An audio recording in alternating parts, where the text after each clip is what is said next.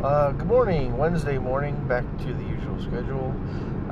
It was a fantastic adventure, session 22 of the Dragon of Icespire Peak campaign last night. The fellows went to the Bronze Dragon Shrine. Well, it's the dragon shrine that a bronze dragon lives in that has a statue dedicated to Bahamut.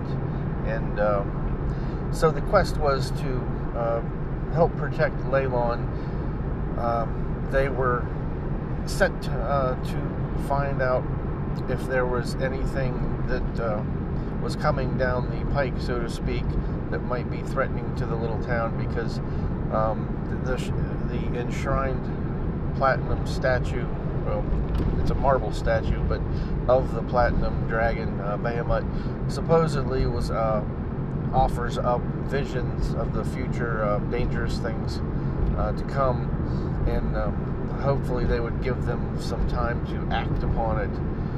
And they decided, since it was along the coast, north of Leylon, gave them the option if they wanted to take the ship that they had been on before, captained by Stan's Tar, the Tabaxi ship's captain. And they were a little excited about that. They hadn't seen that one before, and it seems like they're enjoying, like, any callbacks to previous encounters with NPCs that they've had some dealings with before. They enjoyed that and had some conversation with her as they left Leylon in a rowboat to go back out to the Cat's Fancy or something like that, the ship that she captains. And she was able to provide them with a little background on the Bronze Dragon herself, told them a little bit about rumors that she had heard, and how she had been protecting her own fleet of merchant ships up and down the coast and keeping them safer at least from pirates and stuff that had been in the area. But over the last couple of years, she had become more and more reclusive, staying mostly in her shrine, except to go out for short trips to presumably go and get fresh food and things of that nature. Maybe do some short reconnaissance flying about the area. But they got there at low tide, decided to go in just to take a boat from the ship in, and went in through the jetty entrance. There were four proposed entrances as far as the adventure was set up, and they went ahead and went into basically the front door from the seaward side. Met some of the guardians that were there. I think somewhere near 14 or 16 of the squad that had decided to stay with her as guardians of the shrine were still in there doing their various practicing routines and whatnot. So they had made a friendly entry, had some discussion, toured through it's a relatively small shrine.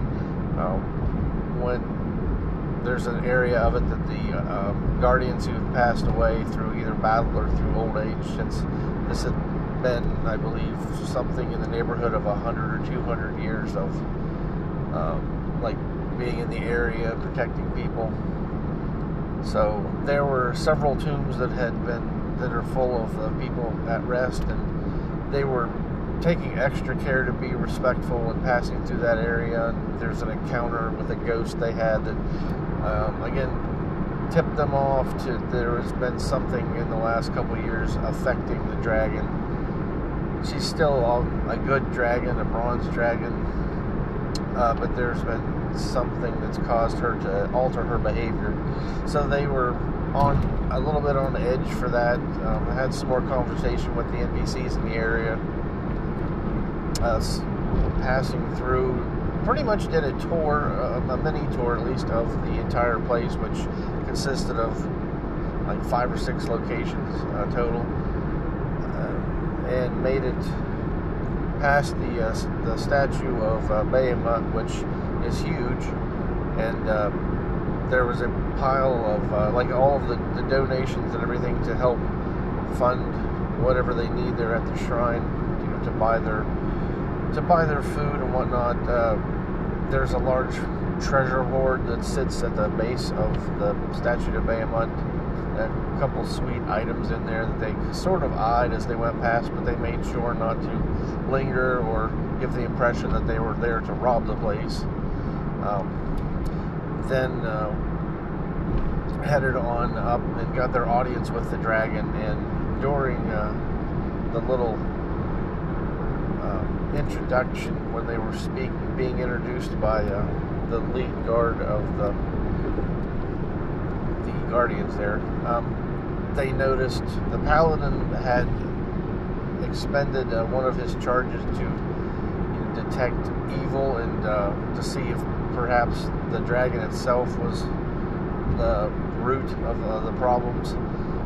And I told him that there was he sensed not evil from the dragon, but that there was some sort of a dark smudge of the taint of evil on the dragon itself, and could get another feeling that there was something nearby doing that. And then our artificer was scanning the room and took notice of the barnacles growing on the southern window pane, as the dragon was just sort of gazing out that window, looking out to sea, and made an exceptional Arcana check. So he was given the little tip that there was something strange about the barnacles. He went straight into getting ready to do something, and our mage Pyres he knows Draconic as a language, and was conversing with the dragon in her native language, and that seemed to all help put her at ease. It also made a fantastic persuasion check to keep her from getting irritated or believing that the new quote-unquote guests that they had were there for nefarious purposes. So they rolled well and ended up engaging the Akilith, the demonic horrible thing that had put the taint on the dragon and was messing with its mind. So combat ensued, and considering that the dragon went down without a direct hit, and sort of was going through throes of as it was expelling the taint of the Akilith, the characters had a fairly hard time dealing with it, as it had an effect, a mental effect that would cause confusion, or at least some penalties if you didn't make your saves. And it was a pretty high save. They had to pull out some of their use some of their resources to make sure they didn't go temporarily ineffectual for that fight. After a few rounds, they were able to take it down and free the dragon from its influence, after which it recovered. They had some more conversation about what had been going on in the area. They received the vision from the statue after she took them and led them in a prayer. They saw the horrible death of Leylon from big clouds of green, acidic gas that had been unleashed by old Gnawbones, the green dragon that lives or lairs in the Kryptgarden forest. So that was the impetus for the next leg of the adventure, where they headed straight. Well, they went back to Leylon to let everybody know what had happened there, and of course they were pleading with the party to go and speak to this green dragon, and as a direct confrontation seemed like it would be disastrous and just resulting in a lot of death on the character side of things. So they, instead of shutting down the session a little bit earlier than I expected, we went ahead and made the trek to the Kryptgarden.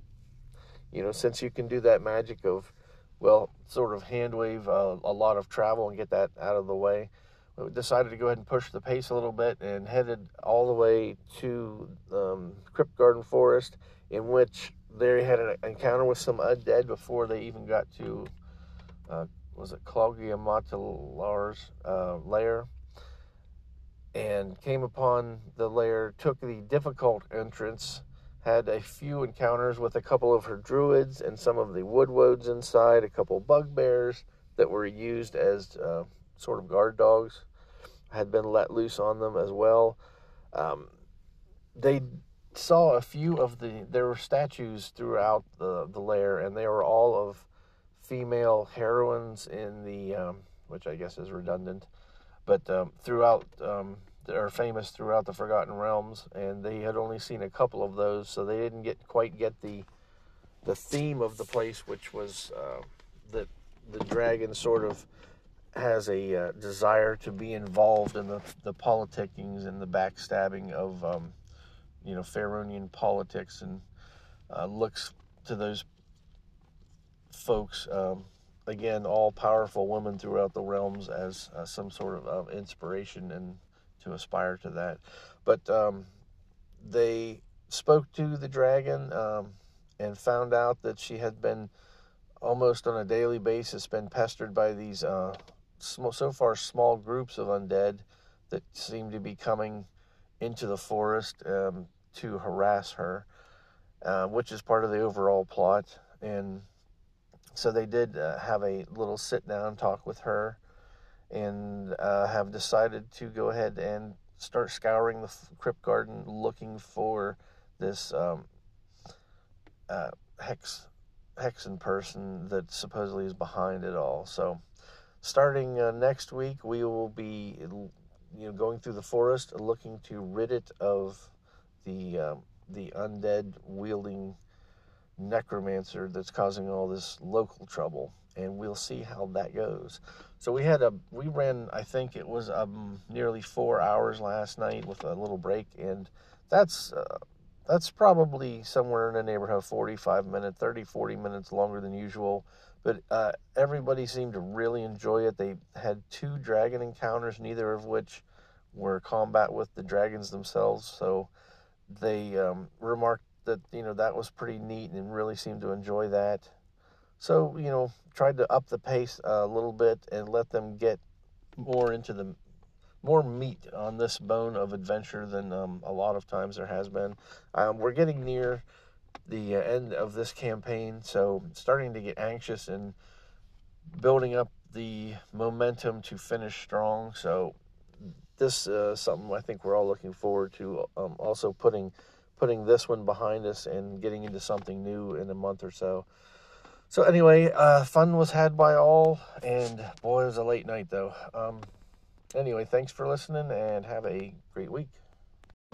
As a little side note, I've been playing Halo Infinite here lately on the campaign, and having a pretty good time of that, enjoying the way that they've laid it out with the tactical map, where you can plan out how you want to try to take back the territory and stuff, and enjoying the mechanics of it and the gameplay. So that's a fun one.